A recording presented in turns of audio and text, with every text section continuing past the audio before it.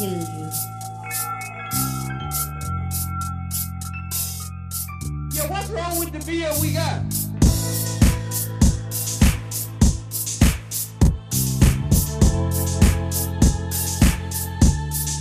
The beer we got tastes pretty good, huh?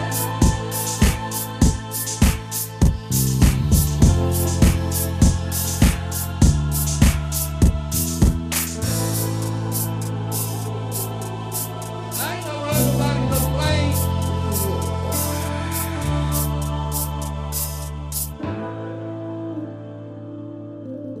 From Germany.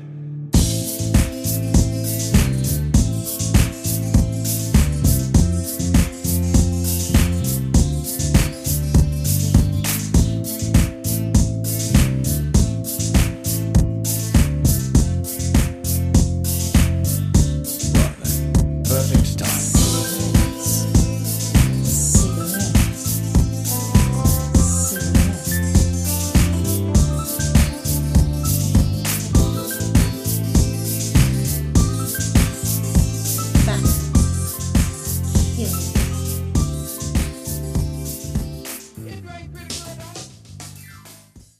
Good evening, ladies and gentlemen. It's Monday night. It's a teeny bit after 6, and it's another edition of Anti-Nanny. No Jeannie this week, guys. Sorry, so I can't say, welcome the happy and vivacious Miss Jeannie K, because she's not here. She's off on vacation, enjoying the rainy weather. Yeah, she's having a rest. But with me is the very best producer money can't buy, which is fortunate because I don't pay him. How are you this week, Very? Oh, I'm good. Summer finally arrived in Scotland, so I'm fighting heat and humidity, but nowhere near what you get.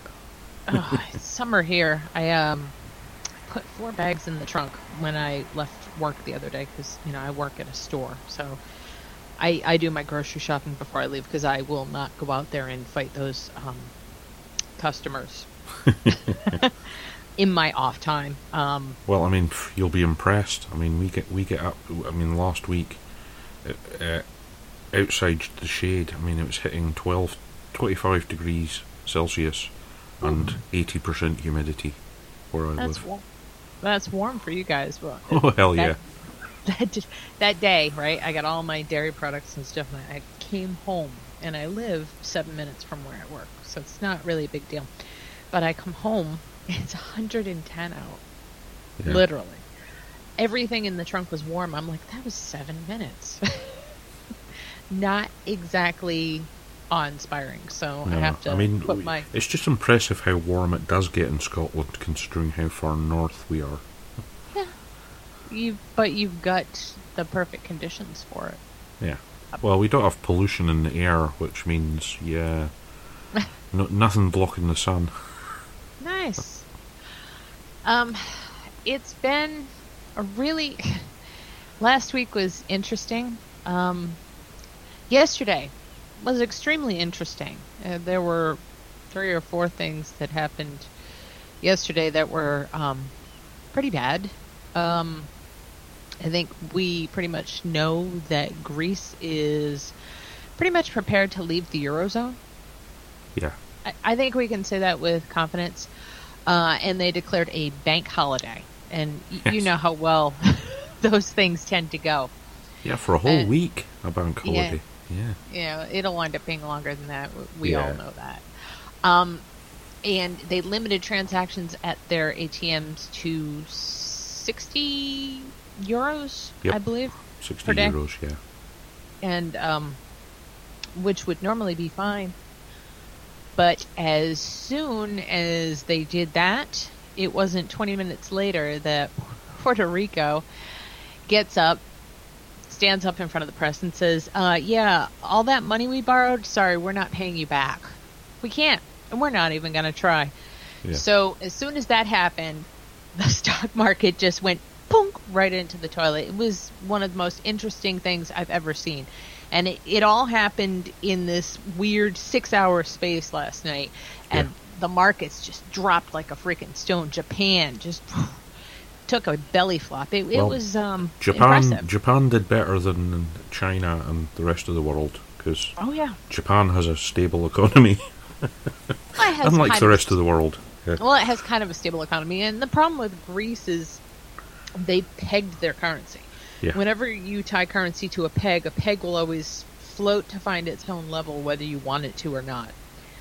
So that's one of the problems with the Greek currency. But the reason they say they want out of the EU, and I was reading this today, is they were saying they wanted to allow their people to vote on whether to stay in the EU or not. And one of the conditions the IMF and the World Bank wanted to force on them was that they would no longer have an election of any kind to talk about anything. Which, well, it's more complex than that, but yeah. But I mean, that's the basic gist of it. I mean, it is more complicated and complex I do than sympathise with Greece. However, yeah, they did actually borrow all that money, and more than half of it's already been written off.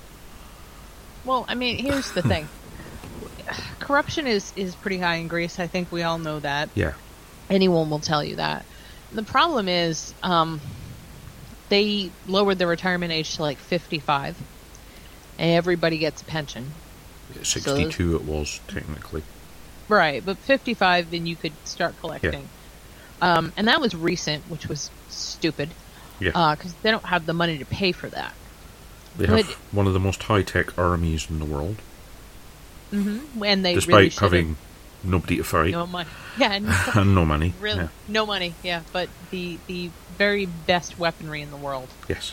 And it's just amazing to me when you start looking at the stories of the actual people who live in Greece, people who live on park benches now, people who couldn't afford to pay their rent. These people never saw any of that money, and they're the ones getting screwed. It was mostly the government. It's the usual. It was mostly the government and their friends that saw the money. Yeah. They made out well, and they're doing great, and screw everybody else. And the Russian oligarchs did quite well out of Greece. Don't they always?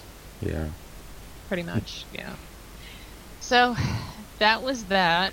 And then Puerto Rico, that was fucking hilarious. I'm like, oh look, we have our own Greece in America.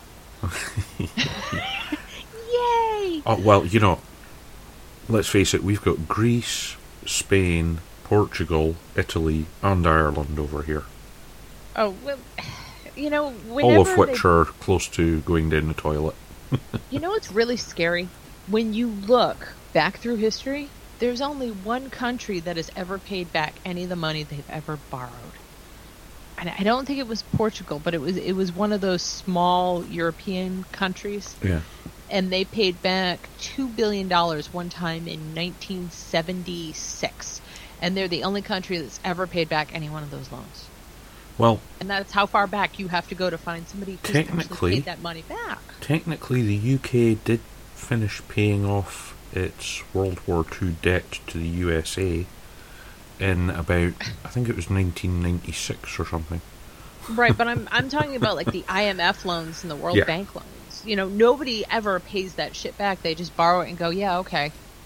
Yeah. And nothing ever comes of it. And a country winds up signing away more of its sovereignty and more of its rights.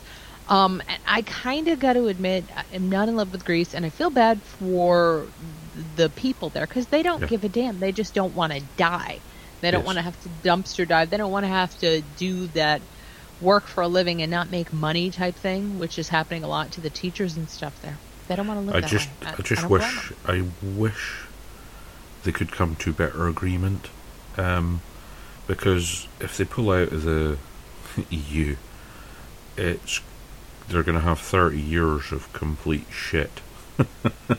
Well, I mean, here's the thing. I mean, they think it's bad now, but their politicians are just not telling them how bad it's going to get if they welch on the loans and pull out of the EU.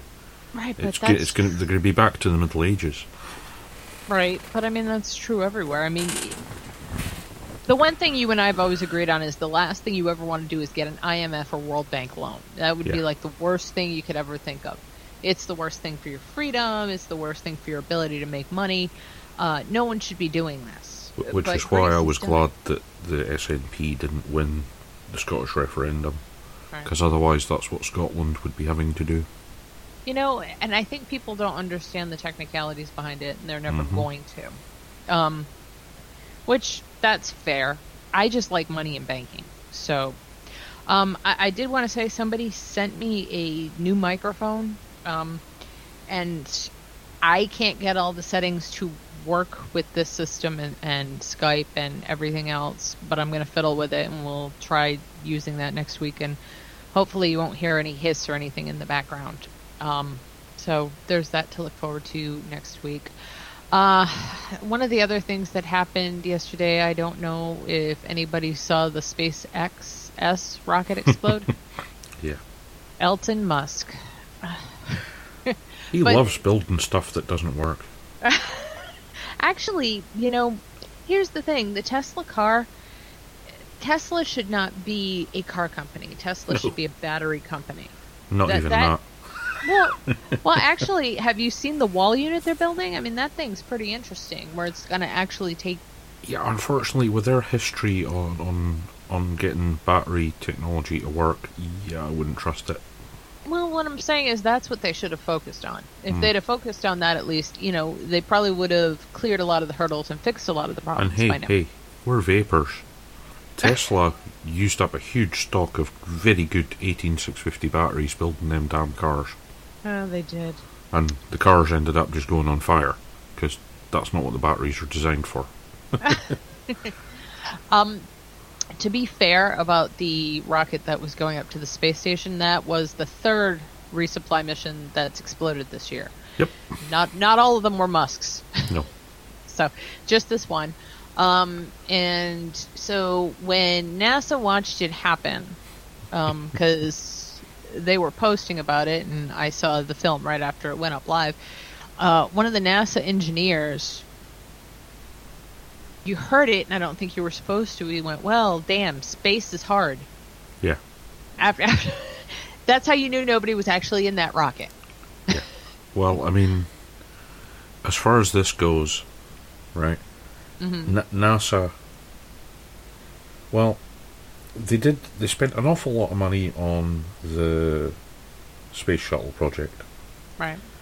which wasn't actually what they wanted to spend the money on. They wanted a reusable space plane, but the shuttle was rushed through. It was way too expensive. Right. What I'm wondering is what they've done with all the research materials for what they were actually going to build, which they were working on with the UK and Germany. It's called the HOTOL project. It's a space plane which takes off from a runway because it flies like a plane, but it's got a thing called a scramjet in it, Okay. which basically would suck oxygen and fuel in as it was flying through the air, and then start burning that once it reached the upper atmosphere to get into orbit. Well, I mean, now that makes sense. Yeah, it's a brilliant project. It was first conceived 30 years ago, but the American NASA pulled out because they went to work on the shuttle. The British ended up pulling out because, well, we don't have any money. And I think all the remaining stuff was bought up by Germany, and God knows what they've done with it, because they don't even have a space program. Yeah. Well, they do, just an incredibly small one. But they have all as far as I know, they have all the blueprints, designs, specifications, and everything for this space plane. Which, when I say space plane, it was designed to carry something like 25-ton loads. Oh. You know, it was a big plane. Right. But yeah, God knows what's going to happen with that. At this rate, NASA are going to be relying on Branson and the Virgin thing, even though it doesn't exactly fly that well either. You know, it's really funny because I was watching, and I shouldn't do this because it raises more questions than answers. I should never watch, like, the NASA space engineers do their TED Talks. Yeah. Because I'm watching one of the NASA engineers talk about how they have to get through that upper part of the atmosphere where it's all that radiation, and they don't know how they're going to do it. I'm like, you The did Van it Allen in belts, the yeah. 60s. I mean, what happened to all that research, right? They Well, just throw that shit away after This a is long what time. makes me laugh. It's a lot of conspiracy theorists are saying, "Ha, see, this proves they didn't go to the moon." And it's like, no, it's because they're not talking about the same thing you think they're talking about. What they're worried about isn't the crew surviving; it's all the delicate electronics we use these days. Right. Well, I'm just They're saying, a lot more susceptible to radiation than stuff was in the 60s. I wasn't saying that. I was just Yeah. saying, you had the research, you did it in the 60s, you overcame it with, Apollo and... Tinfoil. Gold-backed Yeah. tinfoil. That's what... Well, I mean, you knew how to fix it then. Yeah. Times haven't changed, but you're right. The instrumentation has changed, and Oh, yeah. everything is computers now, where Yeah, stuff actually... they didn't have microchips when they went to the moon. No, it was all actually... mechanical Actually, any sort hardware. of... right, actually, your phone has 100 times the computing power of what we went to the moon with. Which is Yeah, I pretty mean, the computers on the Apollo project, on the spacecraft, weren't what you'd call computers these days. They were hardwired. It was actual wiring. Yeah. Well, There wasn't and a lot of- microchips. Yeah. And a lot of it was instrumentation and relied upon people knowing how to do complicated, complex math that we probably no longer have. Not that we don't have training to do. I'm sure the astronauts have to train in how to use astronauts that too. these days are far more technically advanced than astronauts used to be. Right. The but I'm guys saying that went to the moon were retrained pilots, whereas these days most astronauts are engineers. And the Well, they like. kind of have to be engineers, too, because they have to solve all these problems when they go up in space to fix problems with Hubble and all this stuff. Yeah, I like space, too. Oh yeah, it's great fun. So I like space, I like comic books, I like money. I also really, really like the news. And speaking of things I really like, and so last week I saw some news about the Army was putting out their new rules of war. And some people were talking about some stuff that I found kind of disturbing, and I mean, The Intercept covered it. And so I put a post up, and nobody noticed, what this post said. And I find that I'm very uncomfortable with this, not because I'm a journalist, but what is a journalist anymore? I mean, what this show does, generally speaking, is news analysis. We read the news, we pick it apart, we discuss its relevance. That's news analysis, and that's actually considered news in some circles. There's some things that Kevin does, that Jeannie does, that Russ does, that Dimitri does, that would all technically be considered journalism. So I find a lot of what the Pentagon proposes to do disturbing, and you know what? I'm just going to read it. Pentagon legalizes killing journalists as law of war. The new laws of war were released as part of a book of instructions on legitimate warfare practices approved by the United States military. The Pentagon just changed the rules of war to include legitimizing the killing of any journalist they deem belligerent. The new laws of war were released as part of a book of instructions on legitimate warfare practices approved by the United States military. This rule book of sorts details what the U.S. government deems applicable ways of killing those they claim are the enemy, including journalists whose reporting they do not approve of. The manual explains that the Pentagon considers such journalists unprivileged belligerents. That's the word for it, even though they are not, quote, enemy combatants. This distinction is important for the Pentagon since the battles against Okay, very. Is that Oh, where are you? Sorry. Mut Mutwata El Sadir? Makada. Oh, That's Mutada Sadir. El Sadir's Jaish. Jace Almadi. Okay. Uh-huh.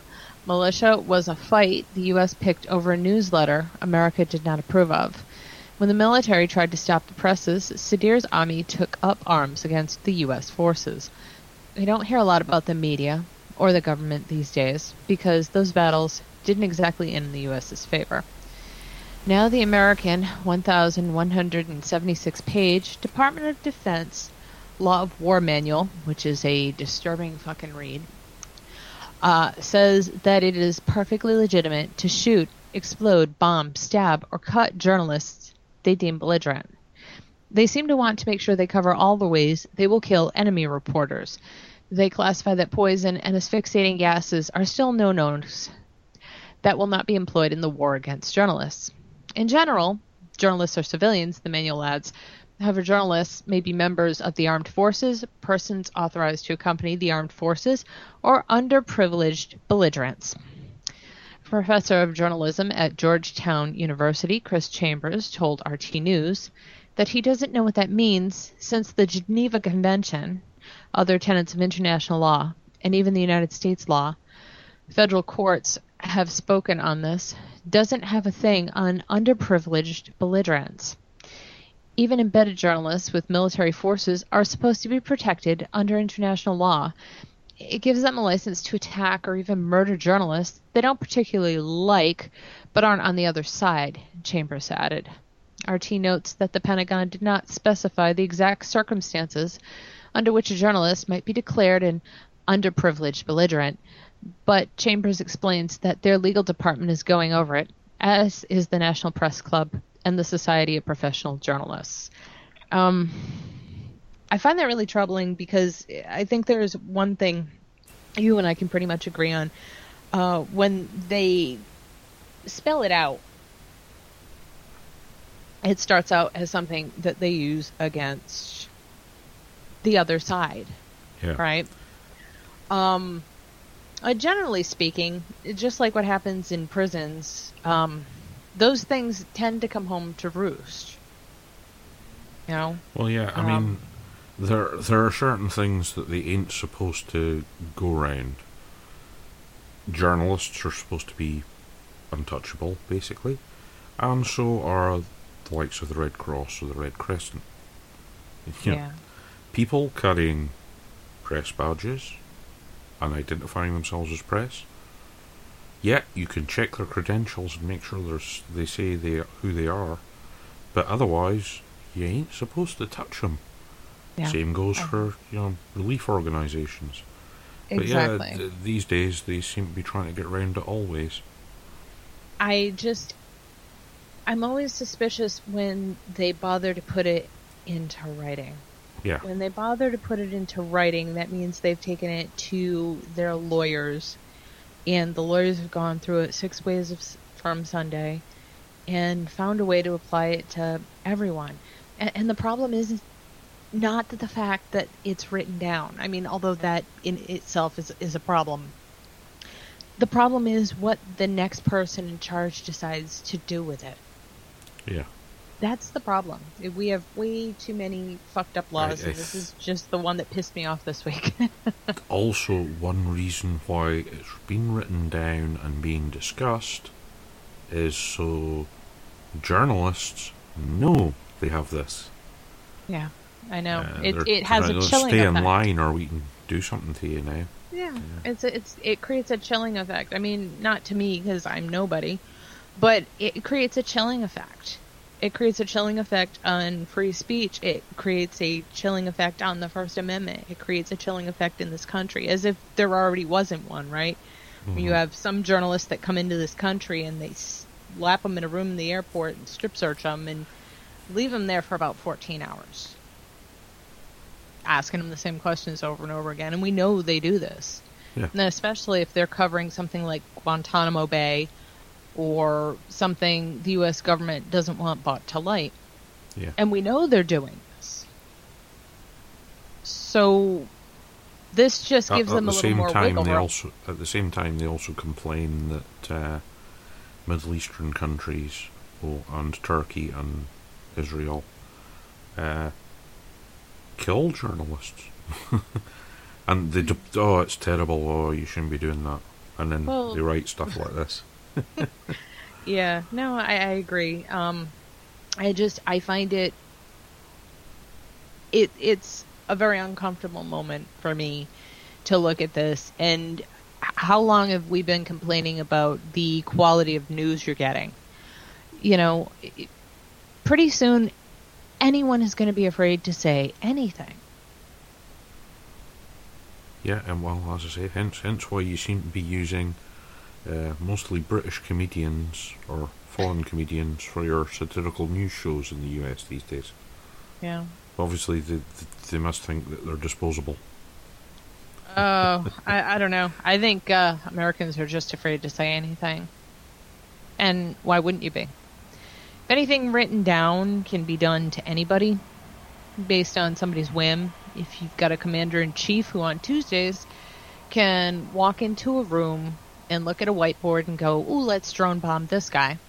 Yeah. We have a problem. We have a problem. So... you just got to hope that the communication lines get mixed up and the person ends up getting packages from Amazon by accident. Oops, wrong drones. Yeah. That would be funny.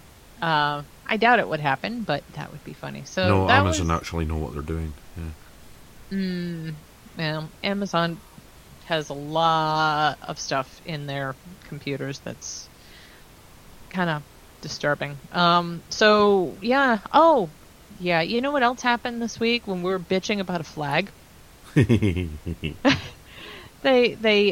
passed the. Well, they didn't really pass the TTP. Yeah. But they passed fast track for the TTP, which means when Congress is finally allowed to read this thing, you know, out in the open where they don't have to sit in a freaking basement somewhere and read it one page at a time, they're not going to be able to say, hey, this is illegal, this is unconstitutional, we can't do that. And we already know that the TTP, the TTIP, and the the trade agreement they're working on with the UK, they pretty much take all your sovereign rights and kind of throw them out the window. The water rights for states will be gone. There's a lot of really horrendous shit, and WikiLeaks leaked actually a shit ton. I think it was 6 or 11 chapters they leaked out of 23, and out of those chapters, only 3 of those chapters had anything to do with trade. The rest of it was what the corporations were getting from this. And they're getting a lot. Yes. So, so that happened. Some nuts, some fucking nut, some racist asshole went into a church and shot 9 people who were nice to him. And everybody in the world jumped up and down and bitched about a fucking flag. And flags don't make you kill people, but they do distract you from the other issues. So, politicians, magicians, they're all kind of the same. Look at this hand, but don't focus on the other hand. And they're very, very good at it. Yes. So, this was kind of funny. Kids create salt black markets in cafeterias. Children are creating their own black markets to trade and sell salt due to First Lady Michelle Obama's school lunch rules. During a hearing before the House Subcommittee on Early Childhood, Elementary, and Secondary Education, chaired by Representative Todd Reitka, a school administrator told Congress of the unintended consequences of the Healthy Hunger-Free Kids Act. Perhaps the most colorful example in my district is that students have been caught bringing and even selling salt, pepper, and sugar in school to add taste and to perceived bland and tasteless cafeteria food, said John S. Payne, the president for Blackford County School Board of Trustees in Hartford City, Indiana. It's hard to imagine school food is worse than when I was in high school. The contraband economy is just one example of many that reinforce the call for flexibility with the rules, he said. Payne noted that other problems with the one-size-fits-all approach to providing healthier meals to students, including fewer kids participating in the program and higher food waste. The trend started in 2012 when the school lunch law, which was championed by Mrs. Obama, went into effect. Students are avoiding cafeteria food, Payne said. Most students bring their lunch, and a few parents even check out their children from campus, taking them to a fast food restaurant or home for lunch. Payne also said that school fundraisers like bake sales have been canceled due to the rules, and whole grain items and most of the broccoli end up in the trash in his district. Dr. Lynn Harvey agreed that the whole grain requirements is not working as kids refuse to eat dense and dry biscuits and unpalatable grits. When it comes to whole grain rich variations of biscuits, grits, crackers, and cornbread, all too often students simply toss them into trash cans. Hard to believe that children don't like what's good for them. The product dissatisfaction has contributed to a decline in breakfast participation in 60% of North Carolina school districts. Biscuits and corn muffins are part of the state's cultural and regional food heritage, just as bagels are traditional in the Northeast and tortillas in the Southwest, Harvey said. These foods are very popular breakfast items. Yeah, so nobody wants to eat stuff that's tasteless. That's hard to believe, huh? Oh, come on. What's wrong with a nice bit of stuff that tastes like cardboard? I don't know. I don't like wallpaper paste either, so I don't think I'd want to be eating that. I just think at some point, where is too far? Like, how far into our frickin' business do they have to get before we go, okay, you've done enough, back off? Well, I don't know if you saw the documentary series that Jamie Oliver did on American school meals. Yeah. Yeah, it's just a horrifying system. Well, you know, they wouldn't actually let him serve properly healthy, nice tasting food because it didn't have all the chemicals in it that apparently have to be in school meals in the US. well, I mean, Like, it's he kind was cooking stuff from fresh, but it wasn't satisfying the nutritional requirements. well. Now, It don't drove forget him crazy. don't forget my Congress says that pizza is vegetable. And it's a bread. vegetable, it's bread, it's a Yeah. meat. Yep. It's a dairy product. It is all foods to all people. It was. Yeah, he discovered that. He was horrified. Well, he walked into one of the schools and they're serving pizza for breakfast. He's like, what the hell is going on here? And so, well, it counts as bread, so we're using it as a breakfast food. That is. It was just stunning. And Well, literally, yeah, he was getting fresh ingredients, cooking them, but well, they wouldn't let them. They wouldn't let him serve it because it wasn't meeting the nutritional requirements. It was fresh food. and I'll tell you what was disgusting when he took the bits of chicken that nobody would eat Oh yeah. and ground it up and mixed it with water and then made it into funny little dinosaur shapes and breaded it, and the kids went nuts over it. I'm like, oh my god. It's hard to believe. Oh, in the one school, he took the mechanically recovered meat that that the kids would be eating over the course of the year, and put it and dumped it in front of the parents and the kids. Did you see that one? No, I It's this didn't see that one. big pool of goo. And they're like, "This is the amount of crap your kids eat in a year." All the parents were horrified, and it's like, yeah. And then, yeah, you have Mrs. Obama coming in and going, "Ooh, salt, salt." It's like, that's the least of the problems. I don't know. It's the fact that all the food schools have to buy are basically made up of chemicals and mechanically recovered meats. Well, yeah, I mean, and that's good for the large food processors and. Well, yeah, I it's mean, them that had the the contractors. regulations skewed the way they wanted them to. Yeah. Well, that's kind of a trend. Mhm. And that's crony capitalism at its worst. You know, I don't know that Because, yeah, I mean, healthy food doesn't all taste bad. Because, yeah, even chefs like Jamie Oliver, they will have salt in the food. It's called seasoning. Well, You just don't overdo it. You're supposed to have seasoning, or Yeah. so I thought.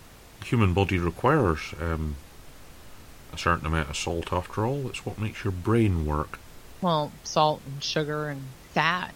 I Mhm. mean, the brain... Your body's genetically designed to want it. So, yeah. Well, your brain is made of fat, so your body wants fat. It's brain food. Mhm. And it's amazing to me how everybody's on... Well, not everybody, but all these doctors have been on this. Nobody should have fat. Nobody should have cholesterol kick. And you wonder why the people are less and less intelligent every year. Yeah. Just a thought. Okay. God, there's so much good news. I don't even know what to pick from. Okay. No child left unmined. Student privacy at risk in the age of big data. Might as well get all the kid stories out of the way. On Facebook, it's the season where parents are posting pictures of K-12 graduations, including moppets and tiny mortar boards. But unlike a generation ago, today's smallest graduates are amassing a big data trail. Just as medical and government files have been digitized, some to be anonymous and sold, all susceptible to breaches, student data has entered the realm of the valuable and the vulnerable. Parents are paying attention. A recent study by the company The Learning Curve found that while 71% of parents believe technology has improved their child's education, 79% were concerned about the privacy and security of their child's data, and 75% worried about the advertiser access to that data. The fear is that the multi-billion-dollar educational technology, or ed tech industry, that seeks to individualize learning and reduce dropout rates could also pose a threat to privacy as they rush to commercialize student data, could leave children tagged for life with indicators based on their childhood performance. What if potential employers can buy data about you growing up and in school? Asked mathematician Kathy O'Neill, who's finishing a book on big data and blogs at mathbabe.org. In some of the educational tracking systems, which literally log a child's progress on software keystroke by keystroke, we're giving a persistence score as young as age 7. That is, how easily do you give up, or do you keep trying? Once you track this and attach it to a child's name, the persistence score will be there somewhere. O'Neill worries that just as credit scores are now being used in hiring decisions, predictive analysis based on educational metrics may be applied in unintended ways. Some worries came to the fore last week when educational services giant Pearson announced that it was selling the company PowerSchool, which tracks student performance, to a private equity firm for $350 million. The company was started independently, sold to Apple, then to Pearson, and now to Vista Equity Partners. Each owner, in turn, has to decide how to manage the records of some 15 million students across the globe, according to Pearson.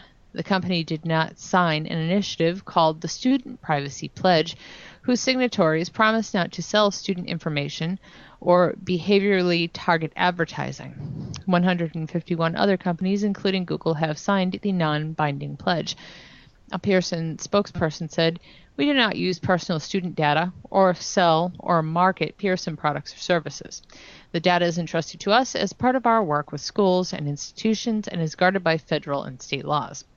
From a security perspective, when an education institution or agency entrusts Pearsons with personally identifiable student information, we can work directly with organizers to ensure the data is protected and our controls are consistent with relevant requirements.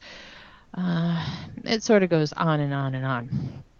But the interesting part is the biggest flameout so far in the ed tech arena has been in Bloom, a company that had a stellar lineup of support. Wow, I can hear myself. 100 million of it from sources including the Bill and Melinda Gates Foundation and the Carnegie Corporation of New York. In Louisiana, parents were incensed that school officials had updated student social security numbers to the platform. After several other states ended relationships, the last remaining client, New York, changed state law to forbid giving student data to companies storing it in dashboards and portals. Bloom announced in April 2014 that it was shutting down. When Bloom first launched under the name Shared Learning Collaborative, SLC, Vicki Phelps of the Gates Foundation described the venture as a huge app store just for teachers, with the Netflix and the Facebook capabilities we love most. The Gates Foundation did not respond to a request for comment. An EdTech industry source said that by launching with a pitch to developers to build apps tailored to the platform, rather than messaging to parents and to educators concerned about privacy, Bloom put itself on a collision course with those concerned parents. One of them was Leon Helmsen, who runs Class Size Matters, an advocacy group partially funded by the National Education Association. It opposed SLC and Bloom in its partnership with Wireless Generation, which did educational database work for New York State and is owned by Rupert Murdoch's News Corporation. I was concerned about Bloom because they were going to aggregate student data from at least 9 states and seek more state partners, and it put it into an easily digestible form, offering contacts to vendors who created educational products. But, she adds, you can't expect vendors to tell parents what they're doing. You need the schools and the districts to take responsibility for telling them what data is being shared, for what reason, and under what conditions. So, it just goes on and on and on and on. So, basically, yeah. Yeah. If your school's involved with that, you might want to see what data they're putting into the system. What of your children's data is going into the system? Because I think you might have some say over that, being a taxpayer and a parent. Yes. I don't have children, but you might want to look into that. Well, you see, yeah, it's another thing that you need in the US that we've already got in the UK. We have a thing called the Data Protection Act. So, yeah, they can't just take data and give it out to whoever they want over here. Yeah, the parents would have to sign disclaimers to allow children's data to be shared anywhere. We don't bother with that shit here. Yeah. Apparently. I mean, I don't know. So, yeah. If your child is in a public school, you might want to see what information is going to where and why, and well, if they're sticking their social... if they're in public school, yeah, you've got to check. If they're in private school, the data's already been shared. You can guarantee it. Yeah, it's... Well, on data. Yeah.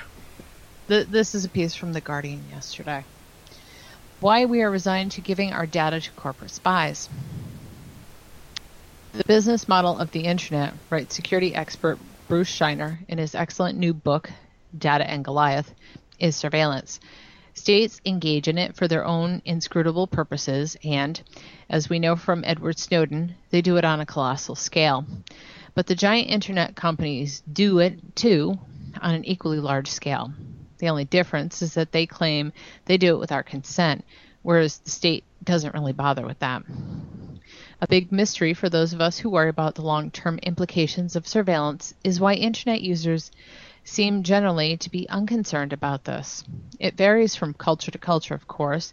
The citizens of Germany are more perturbed about it than are the British, but that's understandable because large numbers of Germans had the experience of living under the analog surveillance run by the Stasi.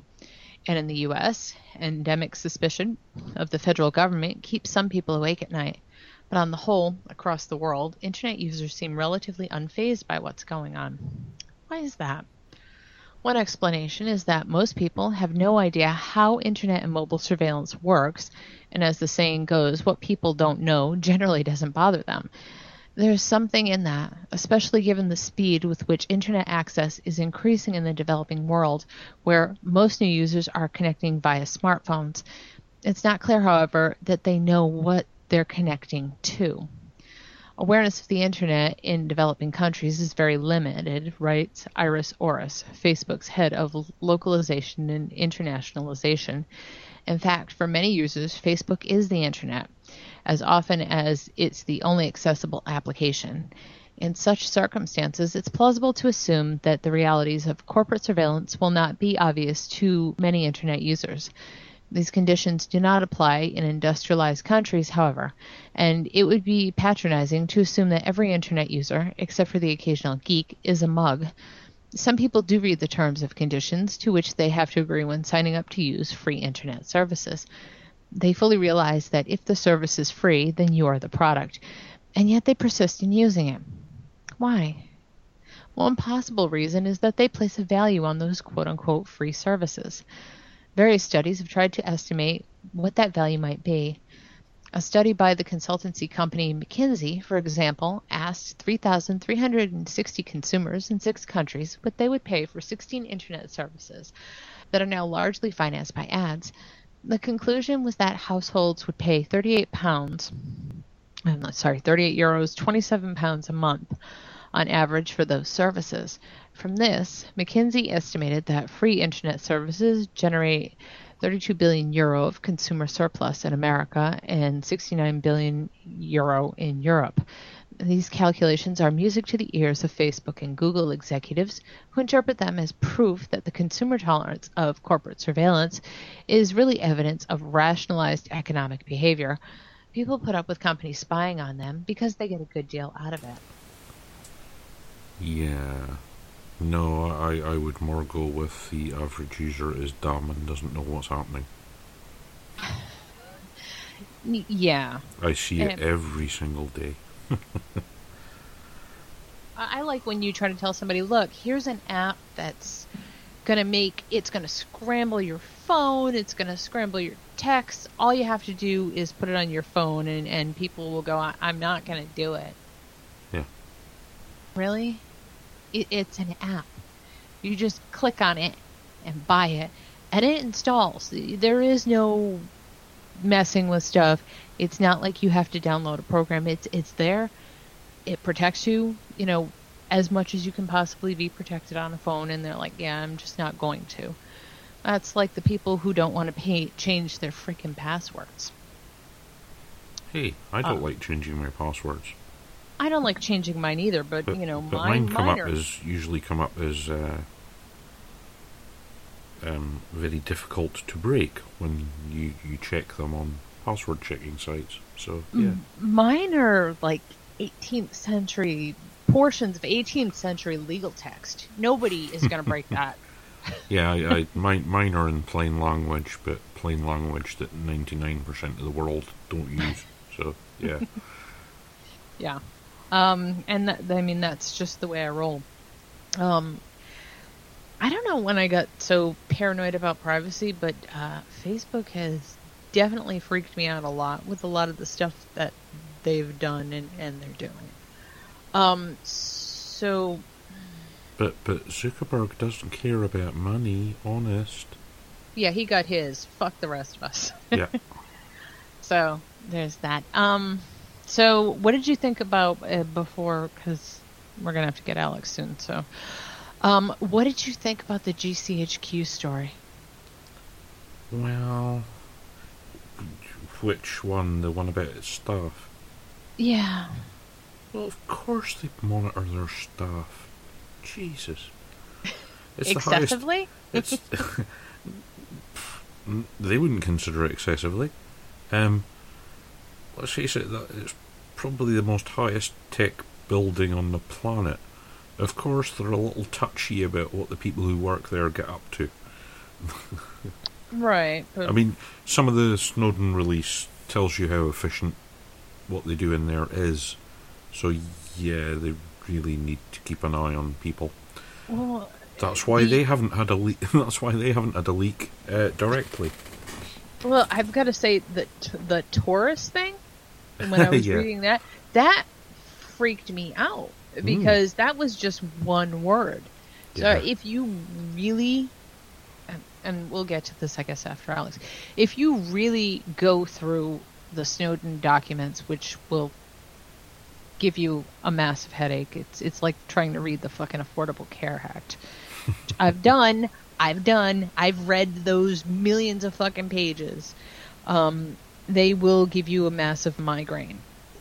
It's kind of the same thing trying to read through some of the Snowden documentation, only because I understand what surveillance is. I'm not involved with it, and I don't think that way, so I have a very hard time grasping. More, I think I have a hard time grasping the why than the what.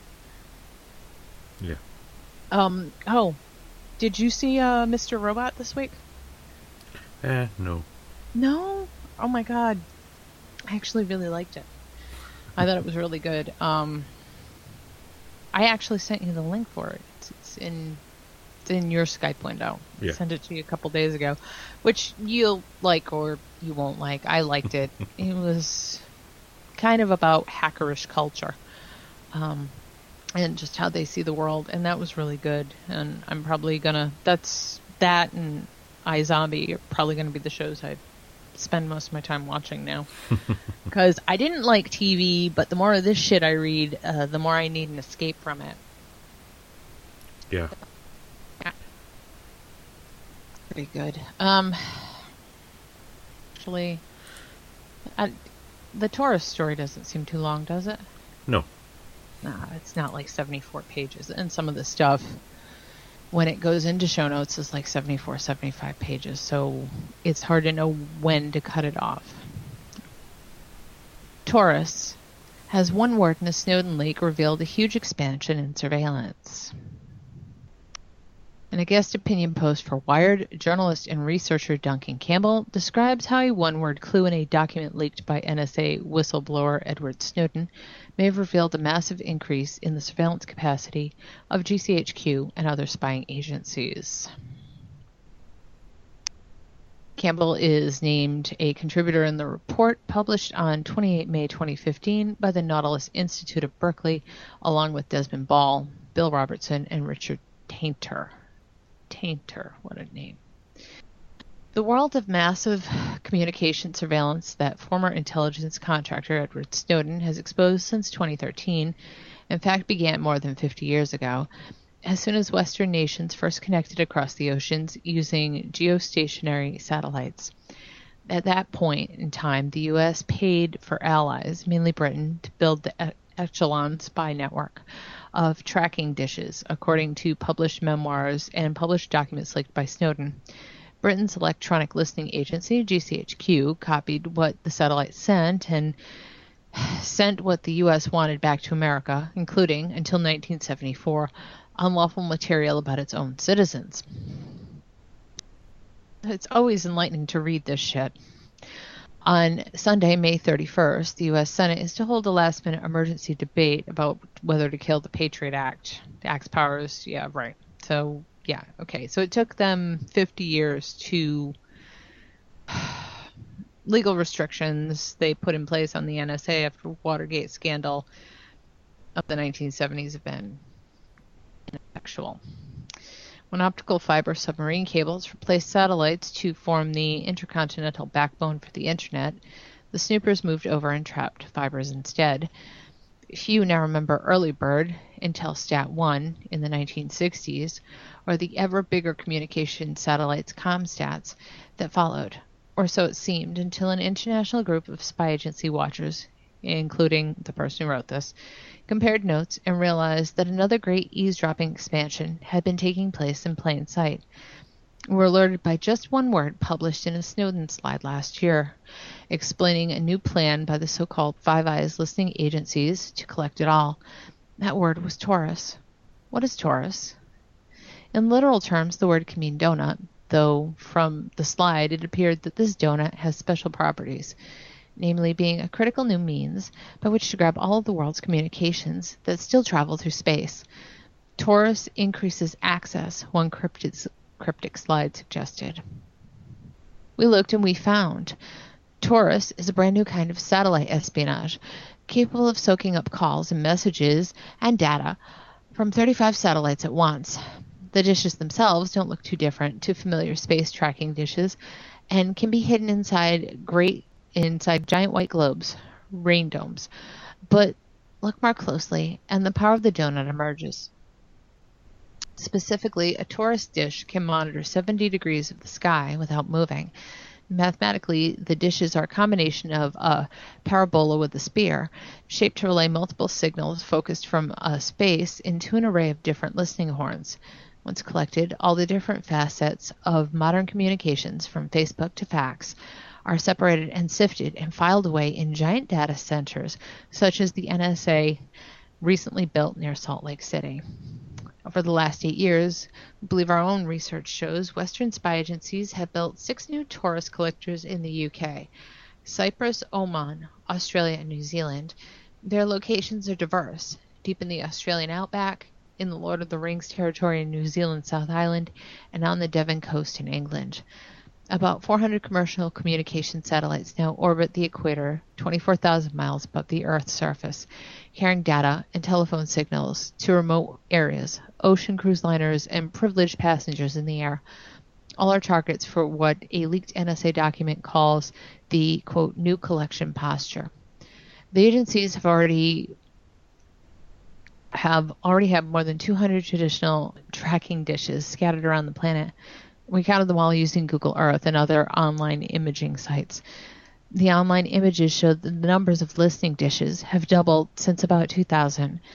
The 6 new donut dishes can double this up again, and collect it all as claimed in top-secret Snowden slides, potentially increasing snooping capacity by up to 200 satellites. The long history of Taurus. But the Russians got there first, we found. The grandmother of all donut dishes had been built first by the former Soviet intelligence service in the final years of the Cold War before 1990. Lurking in the Ukraine wheat fields 15 kilometers from the Black Sea port of Odessa, the Ovidpol 2 spy base may once have been the electronic jewel in the KGB's crown. Former Russian spies say they called it the comb. Standing 10 stories high and 80 meters across, the Ovipod 2 listening antenna appears to have been equipped to track at least 20 Western satellites at once. After the USSR broke up, it was handed to the Ukraine government's Foreign Intelligence Services, SCRU. The site is still in use, and now includes a second Taurus. Meanwhile, Britain's own satellite intelligence gathering is less secret than ever. The original Five Eyes satellite monitoring project, Echelon, has become widely known after the European parliamentary inquiries into satellite monitoring from 1999 to 2001. After controversy subsided, however, the stations kept getting larger. In 2004, the German Foreign Intelligence Agency BND took over NSA's large phone stat site at Bad Elbling, Bavaria, but continued to allow NSA to remotely task selectors to the equipment operated at the site. In April this year, a German parliamentary inquiry determined that BND had improperly allowed NSA to use tens of thousands of selectors to collect intelligence on the European Commission and other European government and commercial targets. Other reports, quotes claimed by BND staff that said some improper and potentially unlawful targeting by the NSA had been deflected and blocked. Our research has uncovered how mass surveillance of satellite communications has grown. There are new 232 antennas available in the sites identified, almost double the capacity before 2001. The new unique aerials mean that the potential capacity has quadrupled. So. Yay! Yes. Only the best news. So, and I stuck that link. You want to see that report, which I've read, and it's a fun read. Okay. Yeah. Yeah, the UK is completely covered with lots of interesting dishes of various types. Well, it's just kind of funny how everything circles right back around to the NSA. The NSA gives it up, a foreign government takes it over, and the NSA still uses this, the capacity. Well, which is weird. That plus, our lot are nice and complicit and help build it. It's like, GCHQ comes up with a new idea. The NSA go along with it. They build new shit and share all this data with each other. Yeah. But at some point, Won't you have collected so much you'll never be able to do anything with it? They're already at that point. Well, right, but I'm... Right, if you're allegedly trying to stop crime, Yes. how much is too much? Well, yeah, they're always very evasive when they get asked directly, so how many terror plots have you managed to detect and stop due to all this data? Because they haven't. I think they were claiming 7 at one point. Yeah. Or at least my government was claiming like 7. I'm like, really? Which yeah, 7? And some of them it turned out no, it was old-fashioned techniques that had actually triggered the investigations for most of them. The metadata came later, kind of thing. Yeah. Yeah. It's like that guy was acting dodgy, so we then looked at his metadata. Well, we had his metadata, Yeah. but then he started acting weird, so we just used it. Yeah. So, should we see if Alex is ready? Yes, I shall try and add him. Let's see.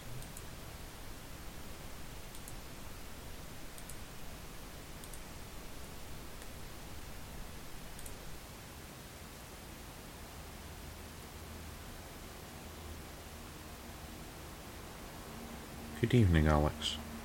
How's it going? Can you hear me? Yes? Okay, good. Oh, John, you've gone quiet.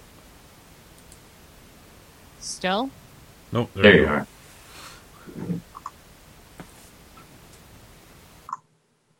Maybe not. Hopefully not tonight. Good evening and welcome to the CASA update for the week of 6/29/2015. Hi, Alex. How's it going? It's going good. So, what has been happening lately? Well, things seem to be quieting down a bit. Always good to start off with some good news. The New York State Legislature adjourned last week, and they managed to do that without passing any horrible anti-vaping legislation. I think as for those keeping score, the only bill I believe that was signed into law was actually a bill that was passed last year, but that was the child-proof or child-resistant packaging bill. And I believe there's already been a few, 3 or 4 manufacturers, not necessarily based in New York, I think that were served with some hefty fines, and I think it was like $90,000 all said and done between 3 or 4 different manufacturers.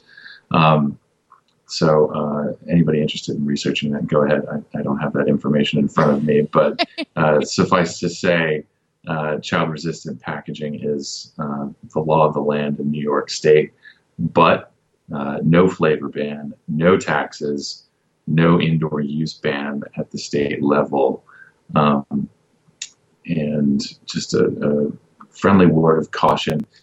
Indoor use bans have been creeping across New York State, county by county. So just because the state legislature has adjourned does not mean that your county legislature won't do something silly. So everyone should be paying attention to that. And then what did we do for Connecticut? We released a call to action for Connecticut late last week.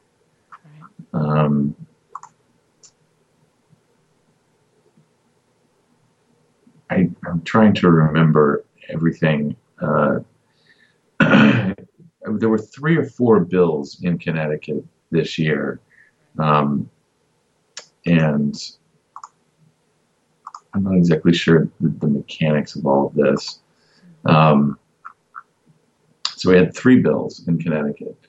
And right now, the concern is that a tax bill or tax language will be inserted into something and moved along So we don't have a bill number. I don't even have language. We just have a tip, a credible tip, that taxes are back in play in Connecticut. So everybody in Connecticut, please take a moment and check out our call to action for that. We're asking people to reach out to the House and Senate leadership, and we've posted email addresses that are available and provided their phone numbers. You can also send them a pre-written email through our system. And of course, the phone calls are very helpful. They love talking to live human voters in their districts. And some of these phone numbers, you may get their legislative aide or their, some sort of staffer. That's fine. Those people are paid to take down your messages and relay them to their respective lawmakers. So let's see, that's that. New York, Connecticut. I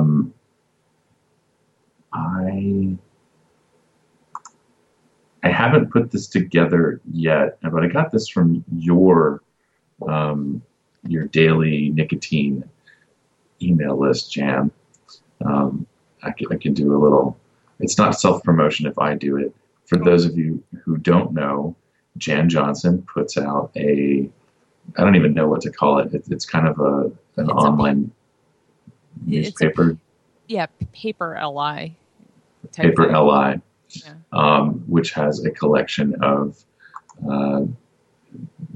vaping-related, nicotine-related, smoking-related, other kind of policy-related articles culled from the internet. And I have found it to be useful when I have the opportunity to sit down and comb through the headlines or the patience to do it. Unlike Jan, I don't have a lot of patience to sift through the news and find these useful bits, which is why it's good to subscribe to it. It's the Daily Nicotine, right? Yeah. The Daily Nicotine, the appropriately named Paper LI, Daily Nicotine. And so in last week's, I guess this is almost a week old, and I'm going to butcher the name. I think Snohomish County, Washington. I debated whether or not the S was silent. So if you are a resident of Snohomish or Snohomish County, Washington, and please send your complaints to takeaction@CASA.org. Be sure to mention that you heard me butcher the name of your county on the CASA podcast, and we'll hook you up with a free membership to CASA. Which is everybody. It's free for everybody. Just to full disclosure there. But Snohomish County in Washington, their county board of health is soliciting comment from residents regarding possible implementation of a countywide indoor vaping ban. And I'm working on this tonight. I'll be emailing that out to Snohomish County residents. I read the article when I saw it, but right at the moment, I'm treating this as if they are looking for information about indoor use. Yeah. But you never know. With everybody participating in this, they may very well try to adopt some other regulations. And of course, Washington State already passed. Is it Washington State or Oregon? I get the two confused from a regulatory perspective, but I believe there's already a couple of bills in Washington State that affect things, but no indoor use ban, from what I understand. Is that correct? Yeah, not yet. Okay, good. But the big thing in Washington State was taxes. So anyway, and so the county is looking at getting your input. There is a hearing on Wednesday, July 1st. This is a subcommittee hearing. This is not this is not an opportunity for public comment. But the public is welcome, so I would suggest if you are engaged in this issue and can make it to that hearing, it would be probably very useful to go and see what the Board of Health already knows, thinks they already know, on their county webpage describing the vaping and vapor products process that they're going through here. They have an interesting illustration of what an electronic cigarette looks like. It's really close to a mod, but then it's just not. It's pretty bad. So safe to assume that the Snohomish County Health, the Board of Health, really, really need your help to understand these products. Yeah.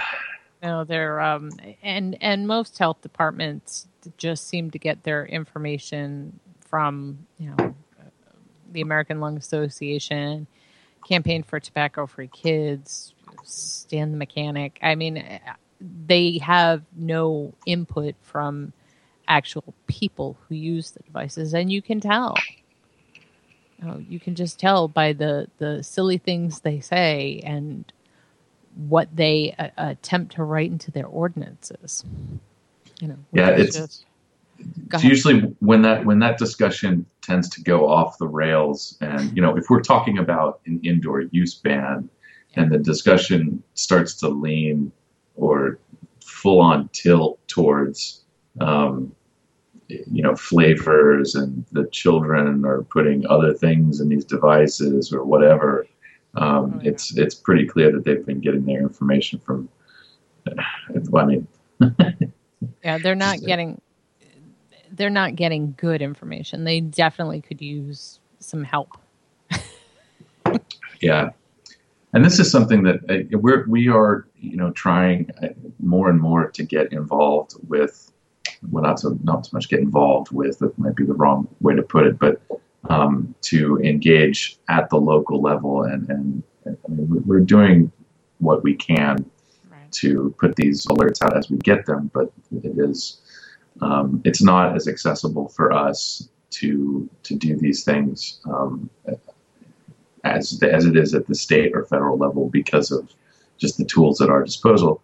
But it is really, really important for people to remember that a lot of state laws start out as local ordinances, and in the absence of state legislatures being in session, your city council and your county government or municipality are going to be taking a look at this issue. And I think I had seen, I don't know if it was Stan's post or somebody had quoted him somewhere saying that 350 cities, counties, municipalities around the country have passed some sort of regulation regarding electronic cigarettes, be it indoor vaping bans or I'm not aware of many counties that have passed packaging laws.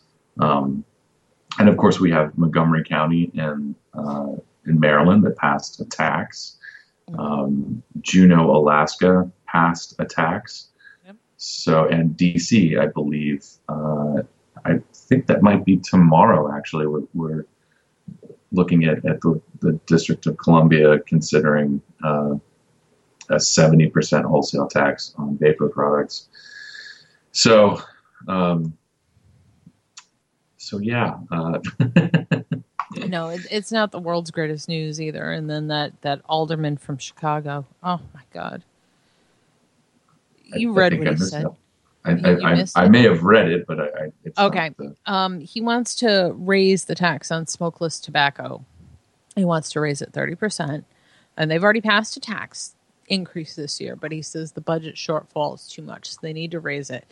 And then he says, well, since smoking rates have gone down, we need to look at other ways to generate income. For instance, there are other things we could tax: sugar, soda, electronic cigarettes. Mm-hmm. I'm like, these people, they just don't stop. Yeah, that's one of those instances where the almost the hypocrisy is sort of glaring, and I don't even.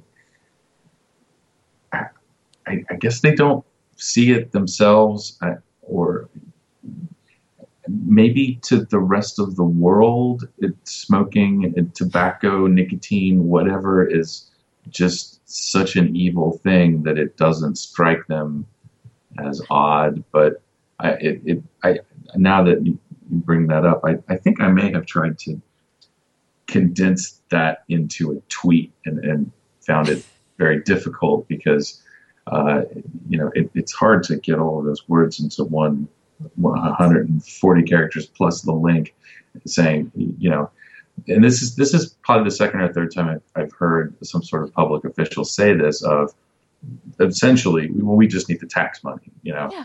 I mean, it's not about public health. It's that, right. and it's always preceded somewhere with that observation that smoking rates are declining. Yeah. I mean, wasn't that the whole point of all of this ridiculousness with public health and we're going to ban everything here, and here. Here's an alternative that's not hurting you, that's not hurting those around you. We've done, we the community have done testing, significant testing on it. We believe it to be safe. To bystanders, we absorb, well over 90% of the whatever. And yet, there they are like, oh, well, we need to tax it and we need to ban it because it looks like smoking. They might as well just say, we want your money and we don't want you to have any fun. I mean, that would definitely be honest. And did you see what, and you maybe didn't, did you see what the man who's in charge of the Cancer Council in Hawaii, did you see what he said yesterday? You know how they raised this? I missed that. Okay. They raised the smoking age to 21. Okay. Mm-hmm. Now they banned smoking in all kinds of places. He stands up and says, okay, well, because of the way Hawaii has structured its payments into like the cancer research hospitals and stuff, they're like, we're not going to get as much money since you've banned smoking. Really? You don't find that statement a little hypocritical at all, do you? Yeah. And it doesn't bother them to say this stuff. It's ridiculous. And then he also talked about, well, maybe we could tax fatty foods or, obesity. Where did these people come from? Can we tax idiots? I think we should. I think we could make a hell of a lot more money taxing morons. The part of me feels a little icky saying that, but maybe that's because I as I'm and following this discussion on our issue, it's the ways in which things, especially vice and luxuries and stuff like that, the way that those things are taxed is. It's predatory and it doesn't really feel very good. So yeah, maybe if we could just make stupidity hurt a little bit, it doesn't have to. There isn't any kind of government sanctioned financial consequences to that. But people should just not be allowed to fail upwards. Well, I mean. I understand, but these people are making these statements, and I don't understand how nobody's calling them on it. It's like Stan and his, you don't need e-cigarettes. Smoking rates have fallen. What? Yeah, that's an interesting... I had started reading Dr. Siegel's analysis of that. I had read Carl's post on that. Yeah. I haven't gotten around to Dick Puddlecoat's blog post yet. I've read Stan's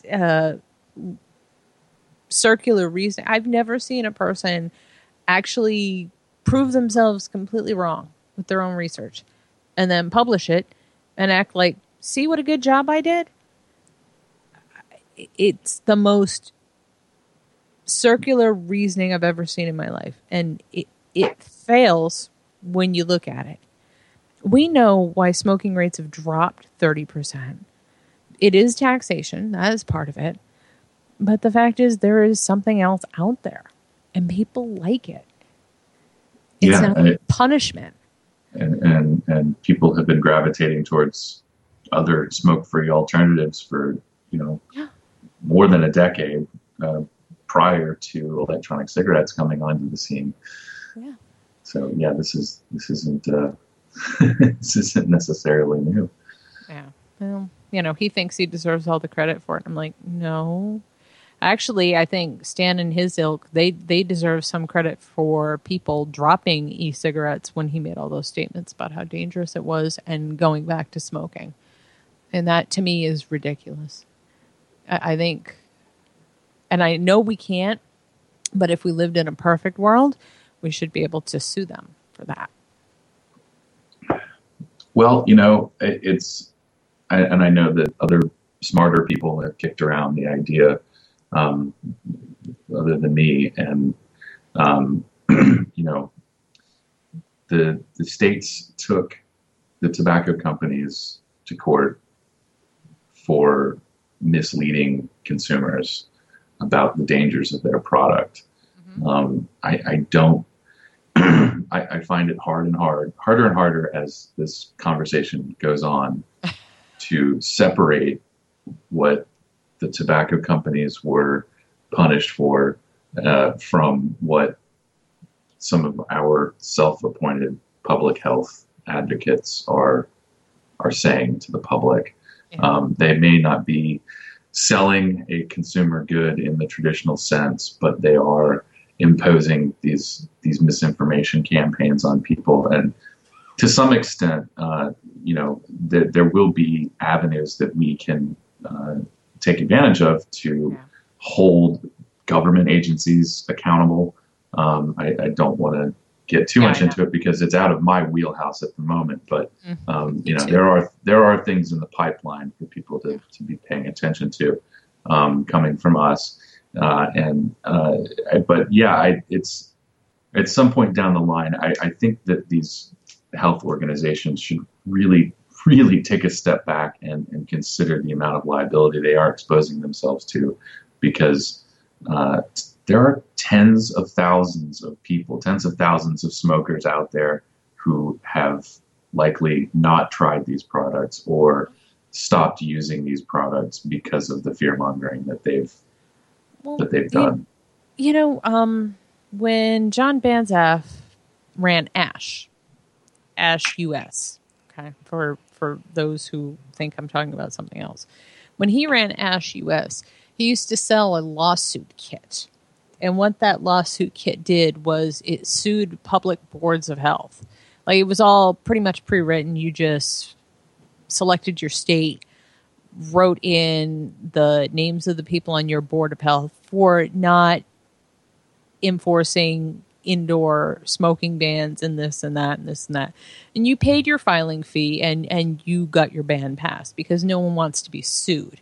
It's just kind of a shame we don't have a clever lawyer thinking about doing something like that, where people could, say, buy a kit for $20 and sue these health organizations en masse. It's just an idea. I'm not saying anybody should do it. I'm just saying it's just an interesting idea. I totally took that as somebody should do that. Well, somebody should, but not me. Yeah, but I don't have the legal prowess, obviously, to do that. But I think it would be. I think it would be interesting. Let me put it that way. I think it would be interesting for them. I think it's kind of like flooding them with FOIA requests. If you do stuff like that, it takes people away from spreading misinformation. Just thinking of it that way, it's interesting. It takes part of their money that, away from that. And I don't know. It just seems like, I don't know. They used all these tactics on us when we smoked. I mean, and they worked, I kind of wonder why. Never mind. I'm done. Well, it's a bit different. It's, we're not fighting for prohibition. I know. We're not fighting for to make law. We're to some extent fighting to, and this is going to bring me to a different point, but we're fighting to make sure that laws don't happen. But I think as these indoor use bans and other stuff gets implemented, it actually provides a bit of an opportunity to go back and change those laws. And I don't exactly know all the details of how that happens, but it is possible. And especially with all of these municipalities that have gone and defined smoking to include the use of a smoke-free vapor product. Right. And the one example I have is Asheville, North Carolina, which I was just there last week. This was my vacation. And I thoroughly enjoy Asheville, North Carolina. It is the freakiest town in the country, or at least it was at one point. Someone actually named them the freakiest town in the country. It's great. There's live music on just about every block. There's tons of art and lots of wonderful food, and people are very nice. But they, I guess, a few months ago, amended their smoking ordinance, and it was simply smoking equals vaping. But the thing about the Asheville smoking law, at least how I remember it, and I double checked last week. The law is written in a way that if you choose to prohibit smoking in your establishment, you just put up a sign and smoking is prohibited, and the city backs you up. For the most part, pretty much everywhere. I didn't walk into a single establishment that allowed smoking, but it's all of the businesses and restaurants have made the choice to be smoke-free. The problem with including vaping in that is that some of the more enlightened business owners might want to allow vaping, but they can't unless they also allow smoking. So what is happened, I feel like we may have talked about this before, but Asheville residents now have an opportunity to go back to their city council and say, you need to separate vaping from smoking. If restaurants and other establishments want to prohibit smoking, that's fine, but they may want to allow people to vape. If they want to prohibit vaping, then they can do that too. It's just, we need a separate definition. So, and I believe the change that happened this year was it applied to city-owned parks and some other outdoor spaces. So, yeah, it's at some point, I think that the tactics that you were just talking about may very well come in handy when we're talking about changing laws. Yeah, I mean, I don't know. They did it. It worked for them. I'm not saying it would work for us, but I'm saying when they're saying these things that are possibly endangering people's health, isn't that a crime? Especially if it's untrue. Yeah, there's certainly a moral issue with it. I don't know if when it comes to crime, I guess it depends on what the law says. So somewhere deep in the code, I'm sure that there's something written about that, and somebody should probably dig that out. But yeah. Yeah, I know. I'm just tilting at windmills here. I do that sometimes. But, yeah. So, anything else in the pipeline, Alex, or? Not yet. The 4th of July is coming up, so I think a lot of people's minds are kind of on the holiday. It is summertime, so I assume that making law is generally unpleasant during the time of the year when most people are supposed to be in vacation mode. So it's likely to be, I say that knock on wood. It's likely to be a quiet few weeks here. We do still have Chart 2058. yes, we do. I'm trying. I wanted to. I'm not in my normal account.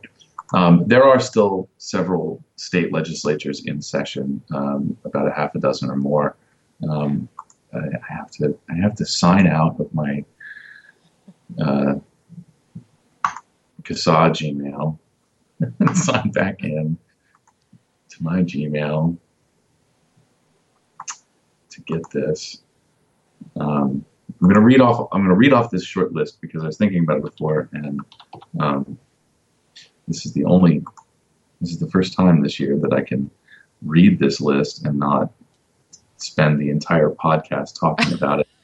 So, the following states are wrapping up their legislative sessions tomorrow: Rhode Island, New Hampshire, Delaware, and the aforementioned North Carolina. Nice. The remaining states that we will be looking at closely for the rest of the year: Oregon ends July 11th. Okay. California goes until September 11th. Of course they do. Massachusetts goes until the middle of November.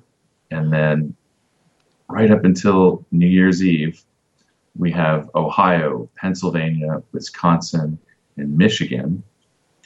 And New Jersey's legislative session goes until the 2nd of January, 2016. Yeah. Well, I was going to say, gee, I thought it was only the worst states that like dragged it out forever. No. Massachusetts and New York and California, they only drag it out to like mid-November at worst. Can't believe some of these states run to the new year. It's crazy. Yeah. These people just don't really want to take a break. I don't know why. Well, these are, New Jersey, there's a lot of people living here, and they like to law. Pennsylvania as well. I don't quite know Pennsylvania's story. I lived there for over 10 years, but that's Pennsylvania. Thankfully, we have some very tuned in advocates in Pennsylvania that are very active and working diligently on keeping vaping accessible in that state. So kudos to them without naming them. You know who you are. Thank you. So plenty of fun times ahead. This handful of states is likely to keep us somewhat busy for the rest of the year, but nothing like we saw in the first 4 months. That was, the first 4 months were kind of like a nightmare. So this is kind of nice. Should give us a chance to focus on some federal stuff. Yeah, and so just to, wrap things up, speaking of federal stuff, I guess I haven't heard much about it, but we are still following was it an appropriations bill? Right. So it was an appropriations subcommittee. Yeah, it's like the subcommittee for agriculture and something really strange. Yeah, it's several agencies. All in one. I believe that might be moving to the full committee. We haven't issued a call to action for that because it's not necessarily something that we're going to have an impact on. I think the industry. A business thing. Yeah, the industry people are somewhat tuned into that, and if they need our help, we're here. But again, that's another bit of code in the federal at the federal level that would prevent the FDA from ripping all of our products off the market because of the grandfather date. And then, of course, HR 2058, I did notice last week we got an additional sponsor to that. Nice. I saw that this is at this point, this is predominantly a partisan bill. It's all Republicans on this. So it would be really nice for those of you that live in districts represented by a Democrat to put the screws to them and get them a little bit more motivated to save your life. Somebody should see if Bernie Sanders will co-sponsor this. I don't think he will. I'm just saying. Yeah, you know, the harm reduction argument, it should play better with the liberal crowd, and that's just a point we need to keep making. Yeah, those are the two, and I believe, is it July 2nd is the deadline for our FDA workshop calls to action? I thought it was the 2nd or the 3rd. Well, there's still a few more days. Let's put it that way. If I have to sift through this, let's see what we got here. Yes, July 2nd is the deadline for submitting comment on the Last FDA workshop. e-cigarette workshops. Yeah. It's for all three. So we have, if you're just tuning into this now, we have 3 calls to action. There were 3 workshops. You can submit your comments on any one of these 3, and the deadline is July 2nd. Excellent. And that's that. Okay. Thank you so much for everything you do for us, Alex. We really appreciate it. If you've not already joined CASA, please head over to casa.org and sign up.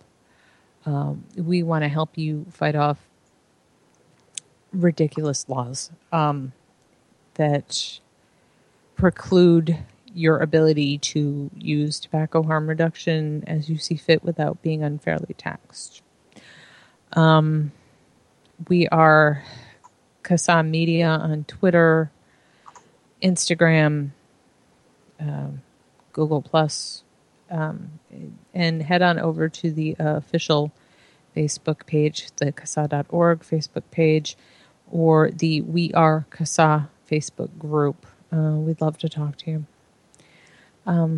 Thank you for listening. Have a great night. Thank you, Alex. Thanks.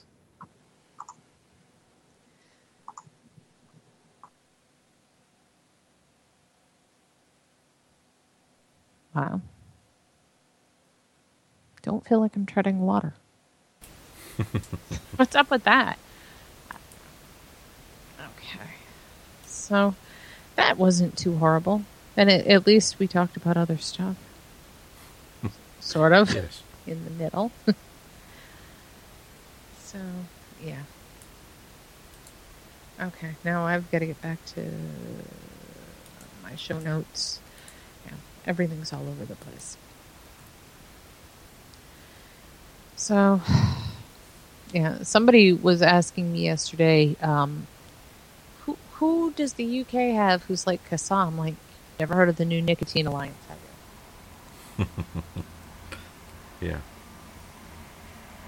Everybody acts so what do you mean? Yeah, well, here, have a link. That's what I mean. Have a link, look around, you'll see what I mean. Yeah. Okay. So, more fun GCHQ news. GCHQ and NSA broke antivirus software so they could spy on people, leaks indicate. Spy agencies intercepted emails about vulnerabilities so they could use them, according to reports. The British and American spy agencies deliberately broke antivirus software so they could read the message of their citizens, according to new leaks. Both the NSA and GCHQ have long been said to have deliberately reverse engineered software so they could find weaknesses in software and exploit them to read communications. But new documents show the agencies did so to some of the most popular antivirus software, potentially exposing hundreds of millions of people to dangerous viruses, according to a report from The Intercept. The agencies reverse engineered Kaspersky's antivirus software so that they could see how it worked and ensure that it didn't keep them from looking through computers, according to the report. They also looked through emails that had been sent to the company flagging up viruses and vulnerabilities, the Intercept reported. Antivirus software picks up dangerous code of various kinds, including malware, that looks at what people are typing and doing, that is often made by states as well as criminals. Attacking such software may have allowed the agencies to keep it from recognizing threats from government as well as exploiting known vulnerabilities to get in. That whole sentence made no sense to me. Software like Kaspersky must also run with higher privileges on a computer because it must have access to the whole system to ensure that it's kept safe. Another person, like a criminal or government, having such access to it could use it to infiltrate the computer at a deep and dangerous level. GCHQ obtained a warrant for the reverse engineering because it might otherwise be considered unlawful, according to The Intercept, which saw the details of the request for permission in files leaked by Edward Snowden. The Intercept said that the warrant is legally questionable on several grounds. Yeah. So shocked. I'm shocked. What? You're shocked? I know. They do it for our safety, honestly. That's true. They do. They do it because they love us.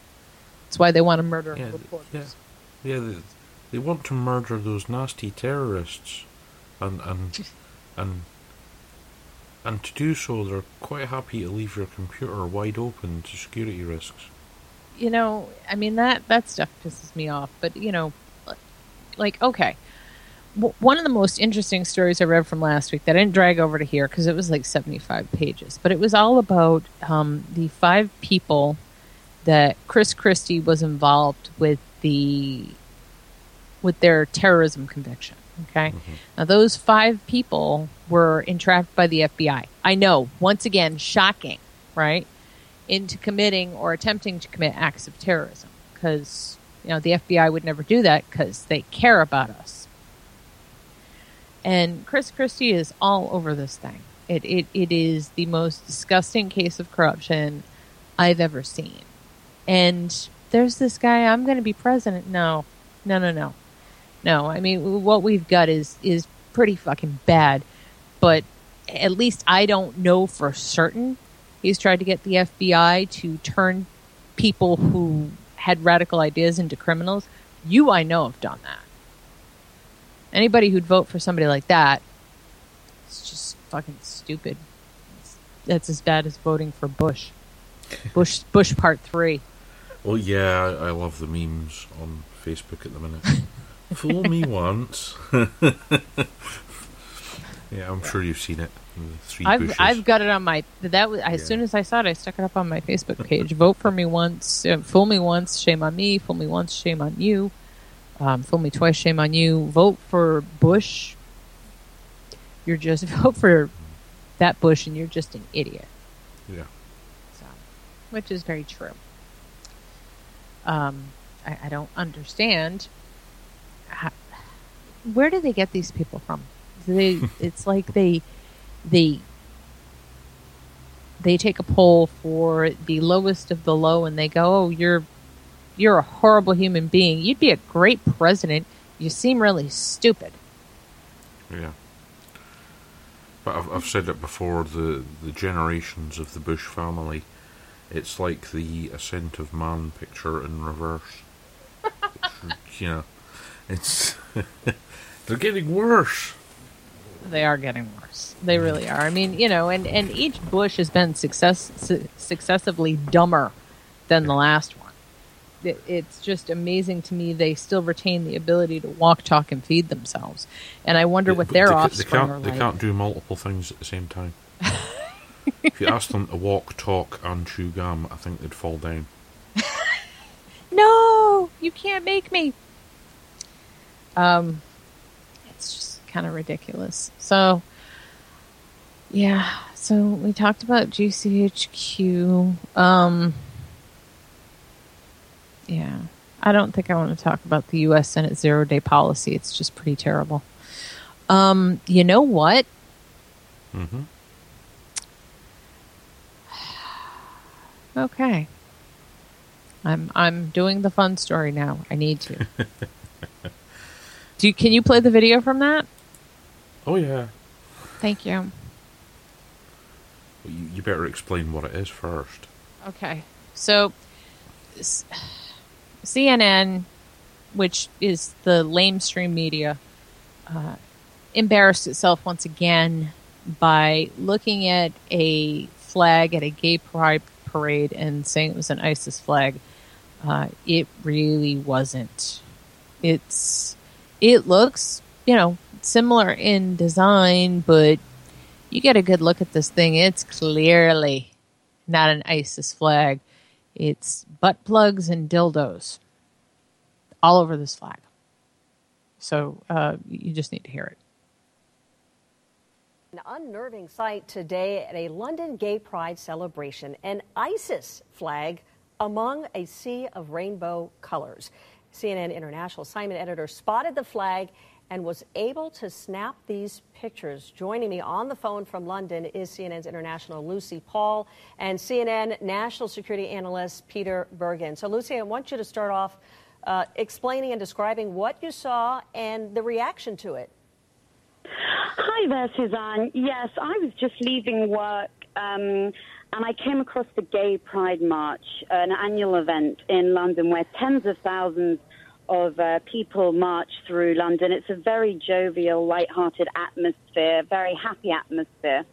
And I was just trying to cross Regent Street, one of the main shopping streets in London, and I had to stop because the march was going down the street, when all of a sudden this man, quite distinctive from the rest of the crowd, he was dressed in black and white, whereas everyone else was brightly colored, as you can see from the photos. This man dressed in black and white was waving what appears to be a very bad mimicry, but a clear attempt to mimic the ISIS flag, the black and white flag with the distinctive lettering. I mean, if you look at the flag closely, it's clearly not Arabic. In fact, it looks like it could be gobbledygook. But it's very distinctive, the ISIS flag.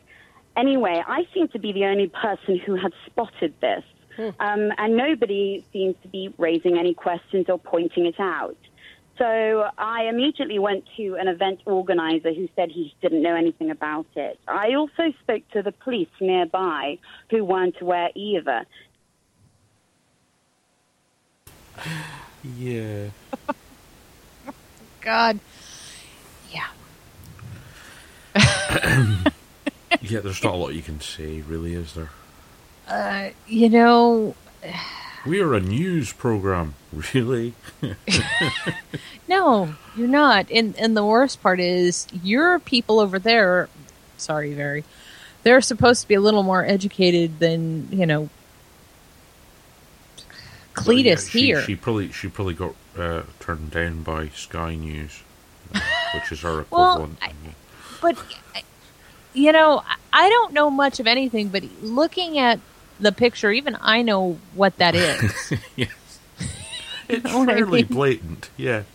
It's a mainstream media fail, and how can you not love it when they really, really fuck up like this? It's the full coverage on CNN where they're talking to the flag expert who keeps trying to point out to them it's a parody. Yeah. Maybe it's a parody. Do you not think it could be a parody? But the anchor in the studio is like, oh, but it's terrible, ISIS. Ooh. You're like, oh my God, you people are dumb. Well, I mean, it looks like gobbledygook, really? I mean, maybe later it looks like gobbledygook, but it doesn't right now. It'll have gobbledygook on it later. It's not just me, but it's kind of reassuring to see the mainstream media fall on their face because they clearly don't know anything. I've seen them break into mainstream reports that are clearly, important and say, I'm sorry, Madam Congressman, we have to stop for a minute. I know you're talking about the Affordable Health Care Act, but so-and-so just got married. How in the hell is that news? Well, I mean, It's not. this is them just trying to top the one about the... I can't remember the specifics. The aeroplane, or the pilots' names. Oh, God. You remember that one? I do. They're all obviously damn made bang up joke owl. names. Yeah. They're obviously trying to outdo that one. And They the had dildo to- flag got brought in. Yeah. It's just really terrible. It Yeah. really is. And I'm not trying to make fun of gay people. More power to them. But they should be offended that CNN knows nothing about them or their culture or, and mistakes portions of their culture for portions of ISIS culture. It's offensive. It's all the way around. It's offensive. Their stupidity is offensive. I don't know. Well, the one terrorist act I would now find incredibly amusing would be ISIS targeting CNN because the CNN had attributed them to having a gay flag. Yeah, it's Could probably happen. just a matter I mean, of time. some of these people are insane, so yeah. Well, they are all insane. They've been insane for a really long time. The terrorists are insane, the journalists are stupid, the politicians are a mixture of both. Yeah, we're in a great state. Yeah. Well, at least some of us know something's going on, and it's not quite right. That's Yeah. not kosher. That's not cool. And Well, on the one side, at least it was a different type of flag distraction. I got to tell you, I'm really, really sick of hearing about flags. It really bothered me. What I think what I need to do is every week I need to find the mainstream stories that took your attention away from these 5 stories. Yeah. And we really need to compare them in importance because clearly I think the Trans-Pacific Partnership and some of the things that it entails, the TTP, the TTIP, fast track, all of that has quite bad implications for our future, and much worse than people being offended by a flag. And I'm not saying that the flag can't be dealt with. It can. It Yeah. probably, I guess to some people it probably should be. But I almost think we're at this point where we don't mention race, we don't mention sex, we don't want to seem like we're being politically incorrect, but you can't have an honest conversation about some of these things without really addressing them. And we're not really addressing them. We're just taking bits and pieces of history away and acting like things have never happened. And how is that good for the future? Well, yeah, this is what happens to history, though. It gets contorted. Well, yeah, it definitely does. So, let's see. So far this week, one of the big distracting stories is that they want to change the $10 bill and put a woman on it. But they don't want to give her her own $10 bill. They just want her to share it with the president who now resides on the $10 bill. And they think it's a lovely gesture. And I'm like, what are we doing here? I mean, we're tramping down on everybody's civil liberties and their abilities to do things, have a life they would like to lead, and money in their pockets because we're taking it all for taxation. But we're pretending to give you something. I don't understand that at all. What do I know? Well, I know a damn lot more than that lady who called CNN. Yeah.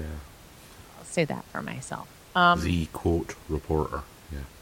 Yeah, no, she's not a reporter, and if the government would like to classify her as belligerent, they can feel free. Just saying. You can, I just want to imagine the policeman she went up to. They must have been trying so hard not to laugh their ass off. Yeah. Well, I mean, you'd think so. You really would. Because they were probably looking across at the flag and going, yeah, you haven't looked at it, have you? You really haven't looked at it. Well, it's a knee-jerk reaction to a symbol. It had this. It was flag shaped and had the same colours.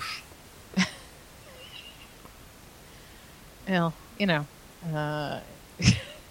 could say that about a lot of things, I guess. Yeah, I say, wouldn't want to meet her socially. That would be a strain to have a conversation. She seems unbright, at the very least. You know what? I guess that's it for the evening. I have no will left in me to read anything else that I've stuck up because I can't. Anybody who's here probably knows my Facebook page. Anything else I was going to talk about is probably on there. If you're curious, just scroll down, you'll find something horrific. It's all there. That's not a quarter. That's mean. A woman is already on the quarter. Not really, but okay. I don't know. I like the Richard Gere hair on the quarter. That's kind of nice. I guess that's it. Advert? Yeah. Why spend hours searching for in-stock ammunition when you can use AmmoSeek.com? AmmoSeek.com is a search engine for finding ammunition, reloading components, magazines, and guns for more than 300 calibers at more than 60 online retailers. AmmoSeek.com only shows items that are in stock and readily available for shipping. You can search by caliber, grains, manufacturer, and more. The results are displayed by cost per round, so you are able to get the very best pricing on your ammunition of choice. Find ammunition at the best prices fast. AmmoSeek.com. Hey, what do you want to make a bet this show gets a freaking censored rating on iTunes? And Jeannie wasn't even here because we talked about ISIS and dildos. And you just did it again. And you just did it again there. Yeah. Whoops. Oh, well. Sorry, iTunes. Good night, guys. I'll see you next week. Have a good week. Bye.